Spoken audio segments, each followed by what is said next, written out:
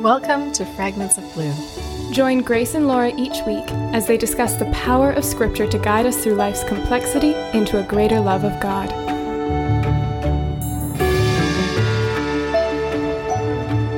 Welcome back to Fragments of Blue. I'm Laura. And I'm Grace. And by request, we're going to talk about Christianity in the workplace. And I think everybody that works, especially in a secular environment, knows that living out your faith can be tricky.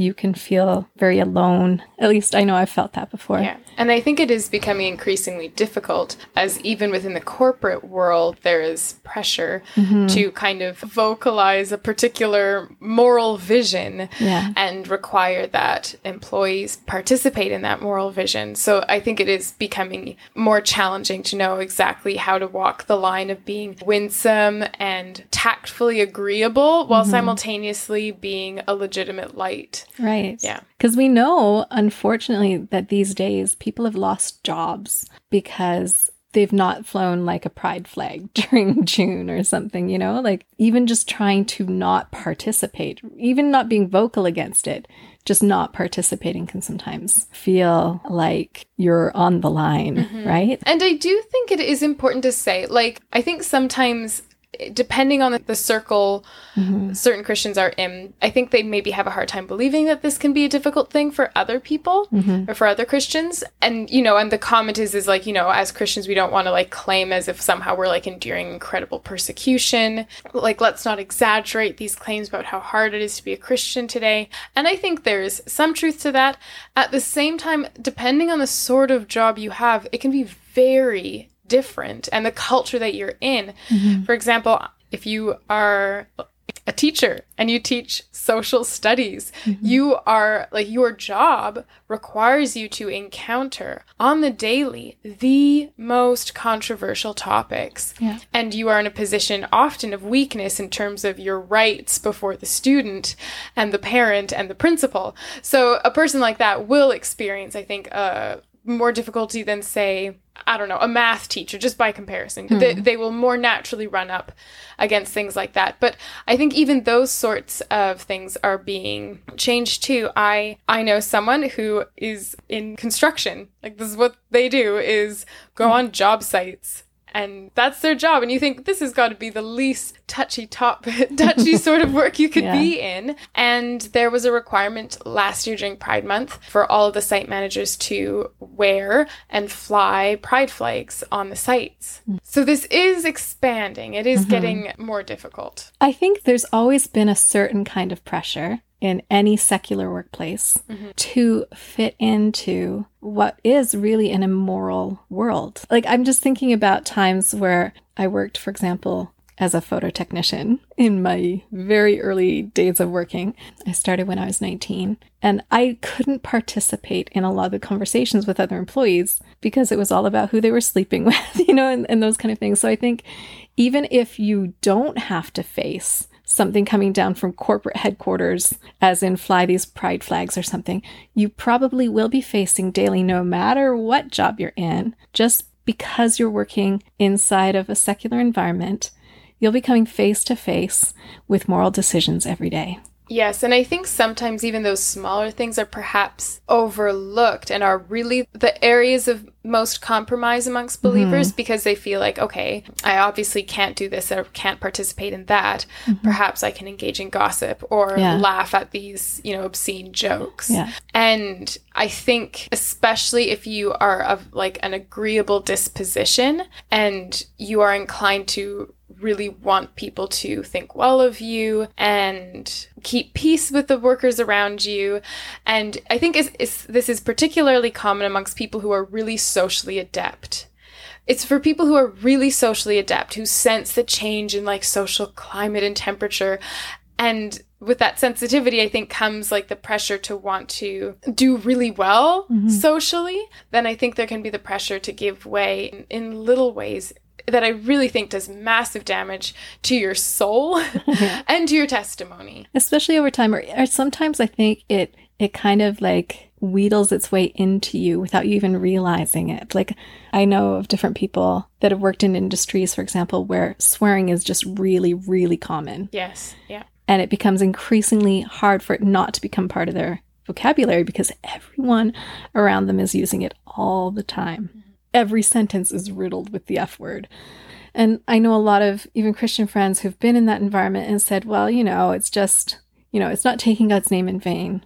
I was like, yeah, but we do have verses in the Bible where it's like talking about letting no unwholesome talk come out of our mouth, no cursing, no swearing. Like it goes beyond just taking God's name in vain. And I think that you can keep guard over your tongue. You can ask God to help you so that it doesn't work its way in. And it does set you apart. As an example, it is amazing how that really alone is a substantial thing. Like I know for my husband, who is in the military, the fact that he doesn't swear sets him apart not only from the non-Christians, but from everyone, regardless of their religious affiliation, because he is one of the only consistent people in that area.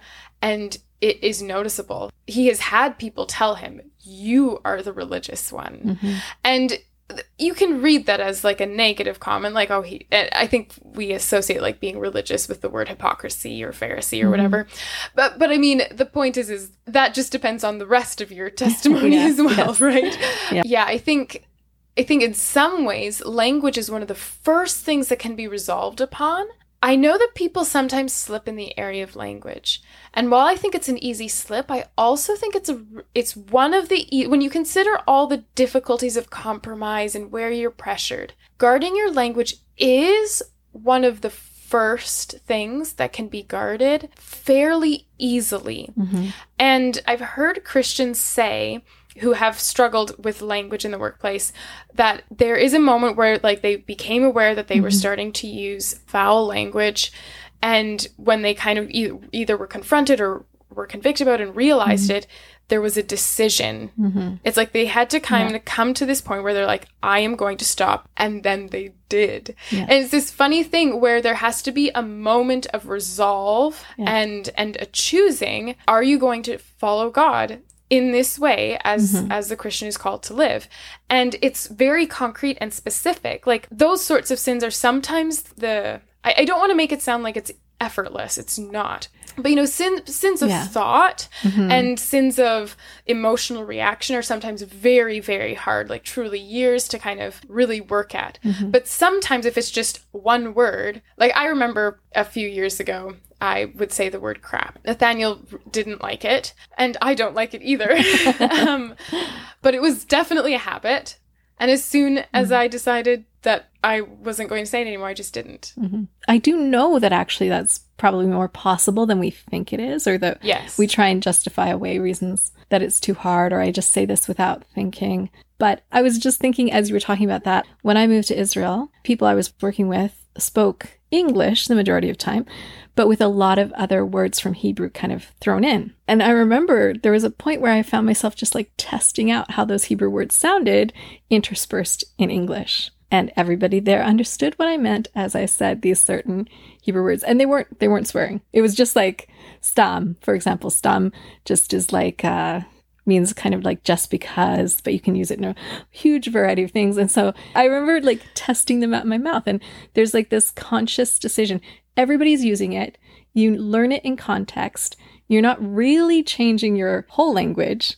You're inviting certain words into it. And I think that's similar with swearing in the workplace. Like there is, I think, a moment at the beginning, the very first time you're deciding, am I going to join them in this language or not? Where you are making a decision even then. Yes. And I think if at that point you just say, no, I'm not going to use it, I'm not inviting that language in, it won't become part of your vocabulary. Yeah. I think the thing that comes to mind is, it's the classic passage when discussing the issue of being in the workplace, is Daniel and his friends resolving not to defile themselves. And so I think, we're getting on language. Obviously, this is like a huge topic. But I think that is a significant point, that if you are a Christian in the workplace, there does need to be a deliberate thought, a deliberate time of like deciding, what is this for? Like, what is my time here for? Who do I belong to? And then resolving. Who do I serve? Yes. Yeah. And I think the kind of just passivity in the workforce in Christians, I think, is just the most dangerous thing. Yeah. We we will go with the flow. And to do anything other than that is going to take an unusual resolve. The word resolve is so funny for me because it's the word my dad used at my wedding when it was my parents' turn to give a speech. And of course, my dad is always going to exhort and teach. And he said, marriage requires resolve. And but I feel like more and more Christians need to enter the workforce with this sense that to be a Christian here faithfully is going to require resolve. And instead of entering naively. I don't leave my spiritual life outside the doors of my employment, right? Like, I am a Christian inside and outside of my workplace. And that does take resolve, because I think we know that being a Christian in the secular world is not welcomed, or at least it feels that way. And I think even within churches, we tell each other that that's true. But I had this experience when I was a photo tech. And my first day on that job, I overheard a conversation between two of my new coworkers. And one of the women was talking about this Christian that she heard talking in the coffee shop and how offended she was by them because they were just talking openly about their faith. And I was like, I have to be careful around her. Like, she was angry and like swearing all over the place, like how awful that was and that shouldn't be allowed in public. And I was like, I'm gonna have a hard time with her. But it was interesting because I'd say, like, I got to know her and she soon discovered I was a Christian, and within a few months she'd asked me to pray for her. And I was so shocked because the very first day she was livid that someone spoke about their Christian faith openly in a coffee shop where everybody could hear it. Like, that's how anti-Christian she was. So I think the difference was within a few months, she'd established a relationship with me, and she'd already learned slowly that I'd been a Christian. And it gave me opportunity to speak to her about faith when I did not expect that she would ever let me talk to her about it. But she did in the end. And we got along fine, which I didn't expect. But I'm not one to swear. That's not actually been an issue for me. So that wasn't hard, but it did set me apart for sure, quickly. They knew I didn't sleep around. That also set me apart pretty quickly. So there was different things that kind of soon let them know, like, oh, okay, she's different than us. But it also meant that when they needed prayer, when they were curious about something spiritual, they knew they could come to me. Well, I think there must have been something more even just than that you were spiritual. You must have shown yourself to be trustworthy and not malicious. Because I think people in the workforce where there is gossiping and speaking about other people in frustration, it's not likely they're going to go to the people they know that to do that, to have your deeper kind of moments of vulnerability. And I think that is significant too, showing that you are a trustworthy person. You won't speak badly of people. It is funny how actually in the workplace, language really is so significant. Yeah. One of the things that I think is really dangerous that doesn't have to do with swearing or gossiping, but I think is a temptation that is a bit more subtle, is non-believers often speak in a way that is very worldly, where they put forth statements of morality or what is right or wisdom that is foolish, or that is like sinful, or I think the word foolish maybe is a little bit more accurate. And I think it is important that the Christian, for the sake of not wanting to just appear agreeable, kind of enter in on that kind of worldly level of conversations. So like, I'm going to give an example of someone I know who talked to me about how she had done this thing and she wished later on that she hadn't. She was dating a person, and this person was a Christian, and she had lots of work friends, but they were almost all non-believers. And she said she talked to them about the relationship. And so she'd get like feedback from them. And later her comment was like, it's not godly. Like some of it even seems kind of wise in the moment. Like, I can't believe you let him do that. Or like, you have got to make sure that you're healthy. Or, there's things that like have this kind of germ or happy or but you're like, don't don't make these people your confidants. Right. Don't go to these people as if you have a sense of their superior wisdom. Right. You know, it legitimately makes me think about when Paul talks to the Corinthians and says, obviously this is more dramatic, but like, you're taking fellow Christians to court, but you guys are supposed to have wisdom. You're going to the world to solve your problems. You guys are supposed to be the ones capable of knowing truth and being wise. You have access to the Holy Spirit. You have the Bible. How are you not the clear source of wise living in the group? And I think sometimes Christians put themselves on an equal by putting themselves under or with and mixing on in that way in their conversation. And it changes their thinking. I really think it changes a Christian person's thinking to become more worldly.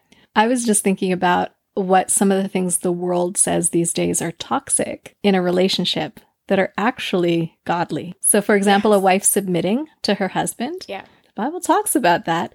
But the world hears that word submission. We talked about this actually early on in our podcast. We called it Dirty Words.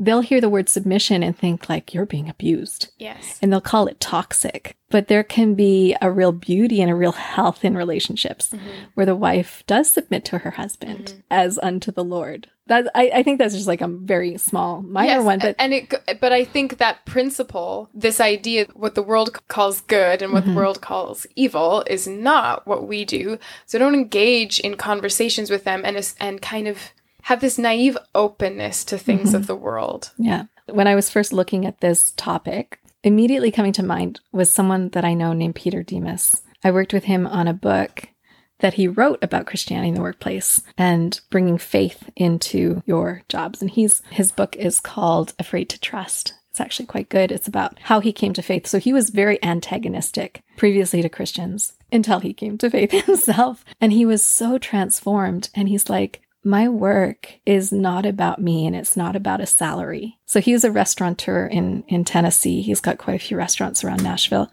And he's like, I have an opportunity here in my workplace to share life with people, eternal life.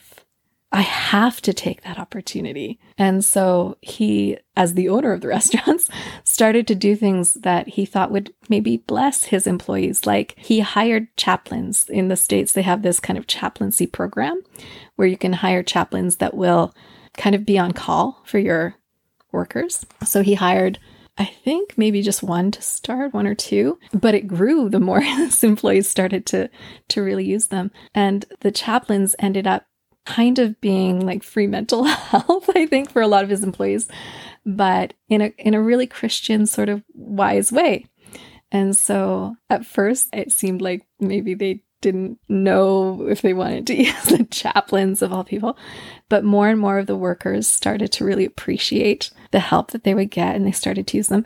And he started doing Bible studies that they were welcome to attend and prayer meetings with his staff. And he thought like, yeah, now I'm really like bringing God into it. And then he had a conversation with someone that was kind of instrumental in bringing him to faith. And he kept talking about like all the things he's trying to do to bring Christ into the workplace. And the person challenged him and was kind of saying like, just make him your CEO.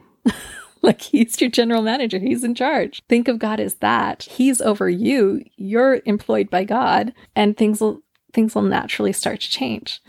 And one of the things that he did was restaurants are often open on Sundays. They do a lot of business, post-church especially, crowds. And he's like, I just think I can't be open on Sundays. And that'll kill a lot of business, but I think I have to close. And so he did. He closed on Sundays. Wow. And like for a restaurateur, risk. that was big a big risk monetarily. And then someone gave him the idea to open for breakfast. And he's like, oh, I never thought of that. So then for weekends, he would open for breakfast. And he ended up making enough just in the breakfasts to cover what he would have made on a Sunday, which was a huge amount of money because that was like their best day of the week generally. And so he was just talking about like just honoring God. It seemed like such a risk, but it's never really a risk to follow Jesus. I've been feeling more and more that, I mean, this isn't a necessary thing. This is more like kind of a prudence or wisdom thing that I've been thinking more.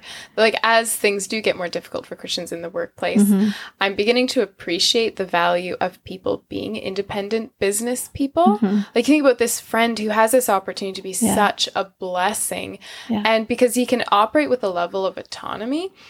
And I know I have some family who's become friends recently with some lovely Christian people down in Calgary who have their own business. And they're doing things like this one Christian guy, and with his business, they give away 50% of all the company's earnings to Christian charities. And then he's put a fairly substantial cap on his own income. So I think he has, like, even though he's, I think, the CEO, he has workers who make more than him. And you think, oh, that's such an opportunity to be such a blessing.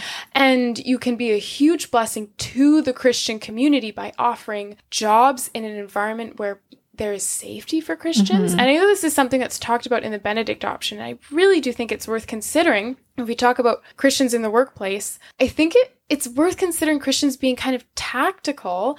And if you are a business-minded person, to consider pursuing this with the goal of, for the kingdom of God, like being a blessing to the church and to other believers. And you saw that this was a way that the early church had to operate to some extent, because a lot of Christians in the Roman Empire did lose their jobs when they became Christians. They literally couldn't do their job anymore because of its association with certain activities. And there was a really close-knit Christian community as a result. And I just think that's such a fabulous vision, this idea of, like, these like chaplains where that's so cool. Obviously, not everyone's a business person, but it was just a thought that like, oh, Christians, this is a great... There's an opportunity. There totally is. Yeah. And I think even if you're not a Christian, like, I would recommend his book, Afraid to Trust, just because I think his story is so interesting. His conversion was quite dramatic, and he really was changed. We talk about someone swearing in the workplace. He's like, the F word was every second word on my lips. And I then think the cooking industry is pretty I think brutal. The restaurant industry, for sure, is like that. But he said, but my language changed. I quit swearing. And that was one of the first clues to people, like, something's different with Peter. But he's like, every aspect of him changed, and he didn't want to be who he was, but he wasn't who he was either. You know what I mean? Some of the things that he talks about were taking a chance on God and risking things, actually, since that book, one of the restaurants that he'd really struggled with, and a lot of things had gone wrong. And it was like, after he'd become a Christian, starting this one, it ended up closing just before COVID, actually. He sold it and closed it, and ended up starting something else that turned out to be such a blessing during COVID. But it felt like a failure. It felt like a failed business just in that time period. And I remember talking to him about it, and through that whole process, and he was quite down, and then seeing how God redeemed what seemed like failure. And I think that can be the same in the workplace. We might have to stand up against certain talk, or against certain, immoral things happening, or against corruption that's happened. I've had to go through some of that before, and it doesn't always turn out to be financially great for the person going through it. But are you being obedient? Yes. It's going to be good for your relationship with your Heavenly Father. And it's going to be good for you in the example that you set for other believers and for non-Christians alike. So it might be difficult sometimes, yes. And it might require a little bit of suffering, but it won't be a bad thing in the end. Like, Christ can definitely redeem it. And so, it's worth it. Yes, I think I listened to this interview a few months ago that quite stuck with me, where this is Jordan Peterson, so he's not a Christian, but he was being asked, why do you think it's important that you say these kind of controversial things that you say when they are upsetting? Like, why should you stand now over these issues and be courageous now? Like, maybe you should just stop saying it, and maybe it's not important right now. Maybe you should do it later when the issue really matters. And his point was that the likelihood that you're going to be more courageous when the risk is greater is really low. And by the time you make all the little decisions between now and then, you might not even be the same person courageous enough to do it. And I think there's something to that for the Christian, where if you are going to be faithful in the big things, you're going to have to make a lot of these little decisions towards faithfulness that are going to transform you into a person who postures yourself towards your work in a way that fundamentally says, I submit to Christ. Yeah. And if you don't do it in those little things, there's no reason to think that over the course of 10 years, you will be the sort of believer that is actually going to remain faithful when you actually are called to a legitimately difficult test in the workplace to declare your faithfulness, declare your loyalties. And so I think so many of these things, the caution with words, even as seemingly insignificant as whether you swear, whether you gossip, whether you kind of seek advice from non-believers in your effort to be friendly with them, all of these things are these little things that are going to result in slow transformation of you.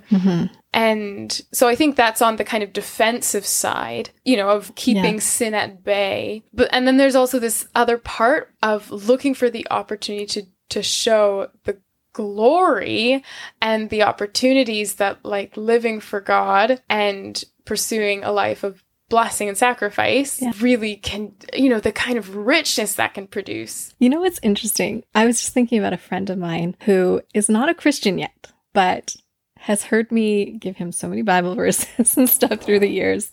And he's a manager of quite a large company in the United Arab Emirates.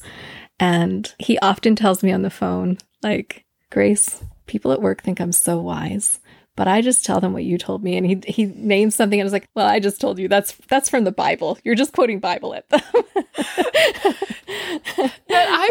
It is so funny how if you don't, from the pressure of wanting to be one of the folks at work, if you instead speak as a believer, the wisdom of God, legitimately people are floored by you. Yeah.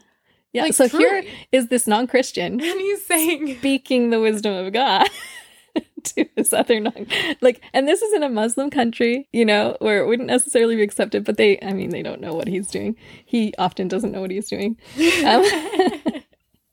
But I just think it's really interesting. Like, people are hungry for the wisdom of God. Yes. And I think it will naturally come out of us more and more if we're steeped, if we are saturated with God's word, it will be part of us, right? And it is such a loss to settle for the kind of quasi-wisdom that the world has and to kind of participate in that in an effort to, there's so many motivations, but for comfort, you know, it's such a loss for them not to see the transforming power of walking with Christ and walking in the light, and how the life of God is the life. It is the only life, and it should look distinctly different. So I feel like it's such a shame not to give them the vision of the higher thing. Yeah. In an effort to and being honest, honest that it's not easy. Yeah. Like with this guy, he's sometimes said, like, why are you a Christian? Why not something else? And I'd be like, because I believe it's the truth. And he's like, but isn't it hard? I'm like, yeah, of course. But I'm like, I'm staking my life on this being the truth. And I think if people that we work with in secular environments know that you're not being a Christian to be stuffy, you're a Christian because you're staking your life that this is true. Your eternity, not just your life now. Like, yeah, my life would probably be easier in the workplace if I was just like you. But I'm not like you because Christ just transformed me. And this is how, like, telling that kind of truth to people, I think it does make them so curious, number one, and kind of hopeful, because I think they know that there's something missing in their lives. Yes, I think where the Holy Spirit is working, you will find the occasional person who sees the light and sees that it is beautiful. And I think that is true. There will also be people who believe that you are the stench of death. Yeah. And we have to be prepared for both. And that it's too hard for them. I always come back to that story with Jesus telling that mass group of followers that to follow me, you have to eat my flesh and drink my blood. And they're like, we can't do it. It's too hard. Like, what are you talking about? And when he asked Peter why he didn't walk away, he says, you have the very words of eternal life. Where else would we go? Yeah. And it's true. Like, because of Christ in us, we have the words of eternal life that we should be offering to these people. They are dead in their sins. And we have an opportunity when we work with them, especially if we're working closely with someone, to show them and to speak it. Yes. To not just show them by being nice people at work. We have to speak it as well. The words of eternal life to them. And if they reject it, because this is another thing that I thought was kind of an interesting image. I saw this cartoon recently and it had two people cuddling these things. One looked like a fuzzy stuffed animal, but it said lies on it. And the other had what looked like a spiky cactus and it said truth. And I think the truth can prick at people and it's uncomfortable for people, but we need to embrace the truth because it's true. To embrace lies does you no good. And I think we have to know that for our coworkers. They are dying. They are dead already, actually. And we have the words of eternal life. Mm-hmm. We have the opportunity to speak it to them. Yeah. What it sounds to me like is that this stuff really comes naturally if you are so oriented towards Christ. Yeah. That reality is just, you simply walk according to reality. Yeah. That is the truth. You couldn't swear. You wouldn't want to. How could you do it? You know what I mean? And I think obviously there are areas where our life is not conformed to that reality. But if that is our goal, if that's what we're walking towards, I think those things do begin to fall in place. Yeah, I think so too. And so that's what we have for you on Christianity in the Workplace. I hope it was helpful in some way to some of you. Feel free to message us if you have ideas for topics that you'd love to have us discuss. We'd love to do that. Thank you for listening to Fragments of Blue. Join us again next time.